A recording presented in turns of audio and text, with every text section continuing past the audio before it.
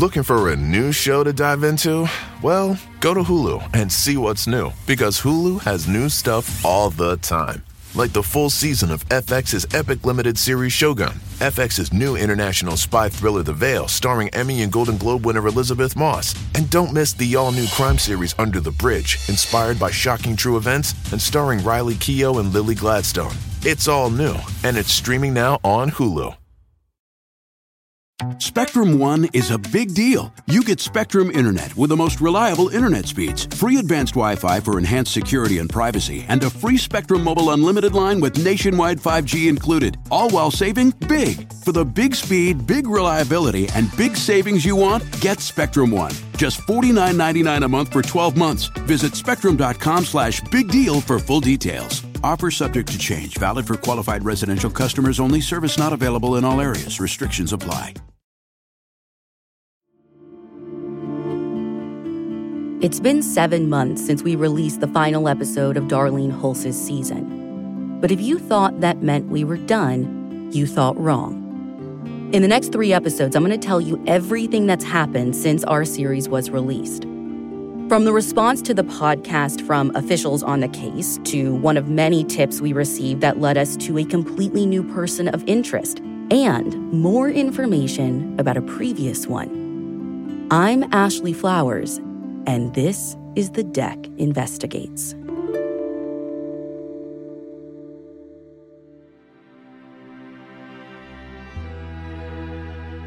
This is episode 16, Government Discretion. Any working relationship we had with Marshall County Prosecutor Nelson Chipman ended when the podcast was released. He no longer takes our calls, and the last time Emily texted him, passing on a tip, he told her to send the information we have to the lead investigator, ISP Detective Sergeant Don Curl. Nelson also turned down Emily's request to meet with him one last time. And he's also refusing to meet with Darlene's family. On April 10th, her daughters wrote him a letter requesting a sit-down. Here's Darlene's oldest daughter, Marie, reading that letter. Dear Nelson Chipman, this letter should come as no surprise to you. Our family has repeatedly reached out to you for updates and questions about our mother's case.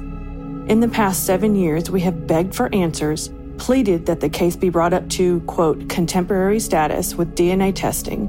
Your gatekeeping of this case has only resulted in more anguish for our family and anger with your continual excuses. We deserve to be treated with respect. No more patronizing answers of, number 1, we don't have the funds. Our response, we've offered to pay privately, and the DOJ offered to test with a grant. Number 2, quote, I am extremely busy. We have a large caseload. Your mom's case isn't the only one we have to work on. Number 3, look, I have a picture of your mom on my desk. Our response, this literally means nothing without action. Number 4, promising to write the affidavit for testing McCune's DNA by October 2022, which came and went. Then you promised again after a November sit-down to have it written by December 31st, 2022. Once again, we heard nothing from you. Number 5, when asked, wouldn't it be easy for you to take half a day and drive to McCune to get his swab? You said, quote, oh yeah, it would be nothing. I think everybody's fearful about what the ramifications of that would be. Quote, isn't that the point? The ramifications would equal answers to us. Number 6, when asked what keeps you motivated, and I quote, well, that's the romantic way of saying it, but also there's ego. Number 7, you admitted, quote, 'cause I'm an amateur at this basically, investigative end of it usually. I think we talked about that, my role, the prosecutor's role here is a case that's already been solved. So my question to you is, why do you have the case then? This entire list of excuses and runaround over the years is downright negligent. We don't want any more empty promises from you. Enough is enough. We will not stop our push for answers. We are asking for a sit-down meeting involving us and our spouses. No reporters or recordings will be done. If you refuse or do not respond, we will move forward with our efforts. Our next contact will be to the Indiana District Attorney Todd Rokita via our Attorney General. 10 days later, Nelson responded. Here is a voice actor reading his response. To the Hulse family, I sincerely apologize for the state to which our relationship has evolved. I attribute this to many factors, not the least of which are my own infirmities and feeble efforts to honor my career-long commitment to make government as transparent as legally and ethically possible. In this case, I underestimated how the pecuniary interest of the podcasters commingled with their drive to entertain and create a saleable virtual package could so readily be used to distort good faith efforts to solve this case and instead create a perverse picture of callous indifference and incompetence. Consequently, and quite obviously, I chose a while ago to cease cooperating with the podcasters. Recently, though, a local television station contacted me to give my side to the podcasters' claim of a failure to retrieve biological material from the evidence and test it with the most advanced methodologies of DNA analysis available. As this too was based on a false premise, I chose to not participate in that coverage as well. I did, however, present the enclosed statement. This is the official position of this office as it relates to this case. I will eagerly amend the statement to include any significant updates as they occur. Until then, I regrettably conclude that a face-to-face meeting would be counterproductive. Therefore, I must respectfully decline your request to meet. I wish you well. Most sincerely, E. Nelson Chipman, Jr. Now, the statement Prosecutor Chipman is referring to was in response to a local station, WNDU, who picked up Darlene's story after the podcast launch. Now, we did reach out to the Marshall County Prosecutor's Office to talk about this case and where it is today. Last we heard in 2019, the game plan was to start over with fresh eyes and even test new pieces of evidence. While Prosecutor Nelson Chipman declined an interview, he did release a statement saying, in part, the exhibits have undergone extensive study by consecutive administrations of detectives, crime scene analysts, psychologists, cold case investigators, and prosecutors. I'm going to have an actor read the statement Nelson provided WNDU TV on April 17th, and I'll unpack it as we go. The events that resulted in the home invasion and senseless murder of Darlene Hulse occurred south of Argus, Indiana on August 17th, 1984, 38 years and 8 months ago. The physical evidence acquired throughout the investigation of this horrific, needless tragedy continues to remain in secure custody of the Indiana State Police, with the exception of items under examination. As custodians, the ISP must document and ensure an intact chain of custody for more than 38 years for each of the over 4 dozen items held under lock and key. The exhibits have undergone extensive study by consecutive administrations of detectives, crime scene analysts, psychologists, cold case investigators, and prosecutors. I am the 4th sequential prosecutor to exercise jurisdiction over this case. Although forensic DNA processes did not exist until the latter 1980s, several years after the murder, each successive generation of investigators have scoured the investigative reports and examined the evidence utilizing the then most advanced, scientifically acceptable methods of deoxyribonucleic acid collection and analysis available at that time. Here's what we know. According to old case reports, testing was done in 1984 and 1989, but only with fingerprint and basic blood detection tests. Now, despite Nelson originally telling us that nothing was found, records indicate that a partial fingerprint was found on the phone receiver at the Hulse home.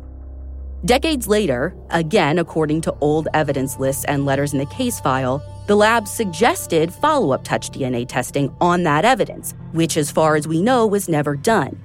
And I say that because we straight up asked Nelson if he had anyone doing that or preparing to do that.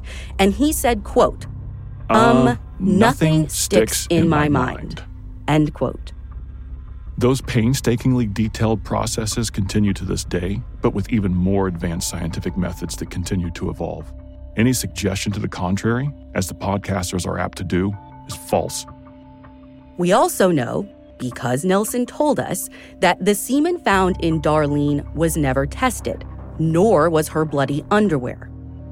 In my limited interactions with Miss Muir, and even less so with Miss Flowers, it became quite evident the podcasters neither concern themselves nor are burdened with proof beyond a reasonable doubt derived from evidence legally acquired within the bounds of the law, admissible in accordance with the formal rules of evidence, and all the while observing the dictates of professional ethics. Tested in court by rigorous cross-examination, determined admissible at trial by jury, and subject to confirmation on appeal is the most reliable method to obtain the truth and secure justice. We absolutely want things to be admissible in court, but all you need to obtain comparison swabs is probable cause, of which I believe there is plenty for at least 3 suspects in this case. And to be honest, I think a court would agree. But Nelson told us he didn't have the time to write a probable cause affidavit for Kenneth McCune Jr.'s swab. And when we asked if they had tested Ron Hulse's swab against the partial profile yet, Nelson implied money was the holdup. Through the years, ISP Command has assigned to this case some of the most experienced and dedicated detectives and crime scene investigators in northern Indiana. Several have since retired, but those of us that remain continue to be confident we are on the verge of a breakthrough. We will continue our best efforts to secure justice for Darlene, her children, her widower, her family, and our community. It has been far too long. Nelson Chipman, Marshall County Prosecutor. Listen, I think ISP is dedicated and good at their jobs, and no one is questioning the investigators. We are questioning Nelson. Because when we've asked about specific evidence being tested and plans to move the case forward, he said he didn't know if the fingerprint or bloody underwear or semen or hairs or duct tape had been tested. He also told us last fall, quote, I'm trying to convince you there is no logical plan here, end quote.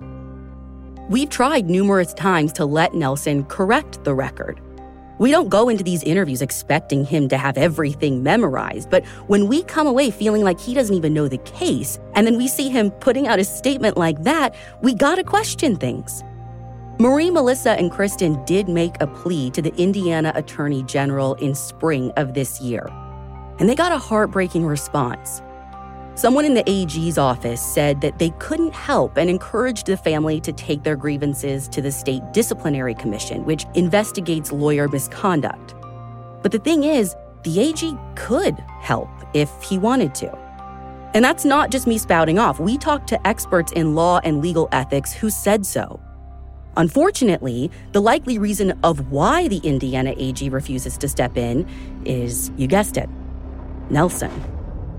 The prosecutors are supposed to do the best they can to serve the public, which includes taking the victim's interests into account. That's lawyer and Fordham University's School of Law professor Bruce Green. He heads up the university's Center for Law and Ethics. He served as a federal prosecutor in the 80s and has been a professor at Fordham for 35 years.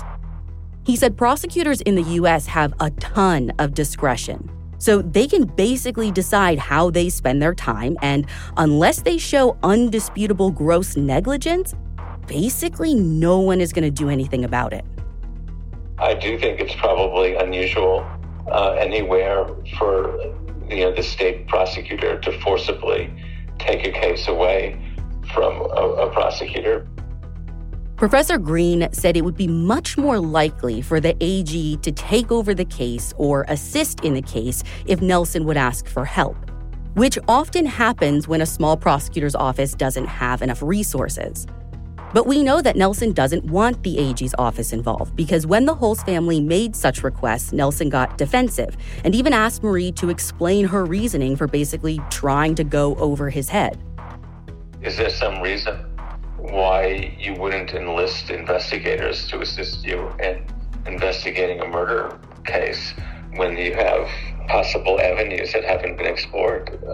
It's hard to see why you would do that unless you could investigate yourself. And it sounds like in this case, nothing's happening. The prosecutor's not investigating, and the police are hamstrung. If they can solve a murder, they want to do it. Professor Green told us that prosecutors are administrators of justice, and they are supposed to do what's in the interest of the public. So in this case, Nelson is supposed to do whatever is in the best interest of the people of Indiana. Professor Green said that if there is viable evidence and suspects who are still alive today, which there are, then there shouldn't be anything holding back the Marshall County Prosecutor's Office or ISP from investigating further and doing more DNA testing. The job of a prosecutor and of law enforcement is to investigate cases and to bring the cases when you have somebody who you can prove is guilty. And while there's a lot of discretion, prosecutors and police treat murder cases pretty seriously. And so if you have the possibility of bringing a case against someone who's still alive who committed a murder, even if a long time ago, there's a reason why the statute of limitations hasn't run. It's because the legislature recognizes this is a really, really serious crime, and they want to allow for the possibility of prosecuting it even many years later. So the question is really like how do they get this case solved if the person calling the shots isn't, giving any marching orders? Well, that's the problem. It would be interesting to know, why the prosecutor isn't investigating if there's investigative measures that could be taken that might be fruitful. I agree. It would be interesting to know why Nelson isn't doing anything. And by the way, if you're wondering, there's not exactly a legal requirement for a prosecutor to be nice to a murdered victim's family. But there is a victim rights law in Indiana which says that victims must be treated with respect. But like all the nuances in state statutes, respect is open to interpretation. And I believe the Hulse family has experienced a level of disrespect that no loved one of a victim should ever have to deal with. And based off all the emails you sent, I'd say you guys agree. In those messages, some of you were simply compelled to write in just to make sure your love and support was heard and felt by us, and more importantly, Darlene's daughters. Some of you had ideas on how to propel Darlene's case forward. But then some of you had tips for us, and many of those tips were legit investigative leads. Most recently, back in August, one of you forwarded us a reply that you got from Nelson that actually gives me a little hope. I'm just going to read you the entire exchange. So someone named Elizabeth wrote, "To whom it may concern, I stand with Darlene Hulse's family in their fight to bring her murderer to justice. Marshall County should be embarrassed and ashamed of the failed investigation. The world is learning about Darlene's murder on a global span and the lack of integrity of Marshall County." And here is Nelson's response. I am sorry you jumped to that conclusion based on the podcaster's rendition. For almost 40 years, dozens of investigators and 4 different elected prosecutors have given their best to test, retest, and analyze with the then most current techniques the evidence accumulated. We are currently in a round of expensive cutting-edge technology, attempting to find the one bit of DNA that can solve the case. I am proud of the efforts law enforcement has exerted to solve this case over the last 4 decades. You don't know anything about those efforts. Your hateful comments will not dissuade us from the goal, but your shallow analysis, based on an entertainment hit piece, certainly don't help bring the murderer to justice. Sincerely, Nelson Chipman. So, according to this most recent statement by Nelson, they are currently in a round of DNA testing. So it makes me wonder if recent strides have actually been made in the right direction. Because, you see, around the same time, Emily actually got a text from a source saying that they had also heard new DNA testing was being attempted. So it seems to be working. Keep the pressure on. As of this recording, more than 141,000 of you have signed the Hulse family's petition demanding answers. Just for 2023 context, that's double the size of the average Taylor Swift era's tour stop. So keep signing, keep sharing Darlene's story, and keep sending us your tips. Because your tips are what led us to explore someone completely new over the last 7 months. Hello. I'm reaching out about information I have about the Darlene Hulse case.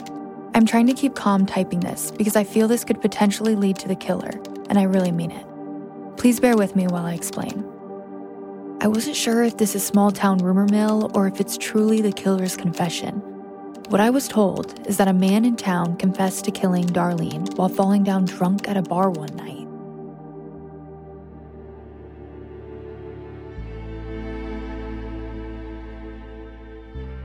That's next on episode 17, A Secret Confession. You can listen to that right now. Spectrum One is a big deal. You get Spectrum Internet with the most reliable internet speeds, free advanced Wi-Fi for enhanced security and privacy, and a free Spectrum Mobile Unlimited line with nationwide 5G included, all while saving big. For the big speed, big reliability, and big savings you want, get Spectrum One. Just $49.99 a month for 12 months. Visit spectrum.com/big deal for full details. Offer subject to change. Valid for qualified residential customers only. Service not available in all areas. Restrictions apply. Save big money on everything for your spring projects at Menards. We have all of your garden and landscaping essentials. Master Garden Premium Garden Soil contains a slow-release fertilizer that feeds gardens for up to 9 months. It produces better results and is ready to use for all your gardening needs. Save big on Menards' great selection of garden and landscaping products. Compare brands in store or online at menards.com. Save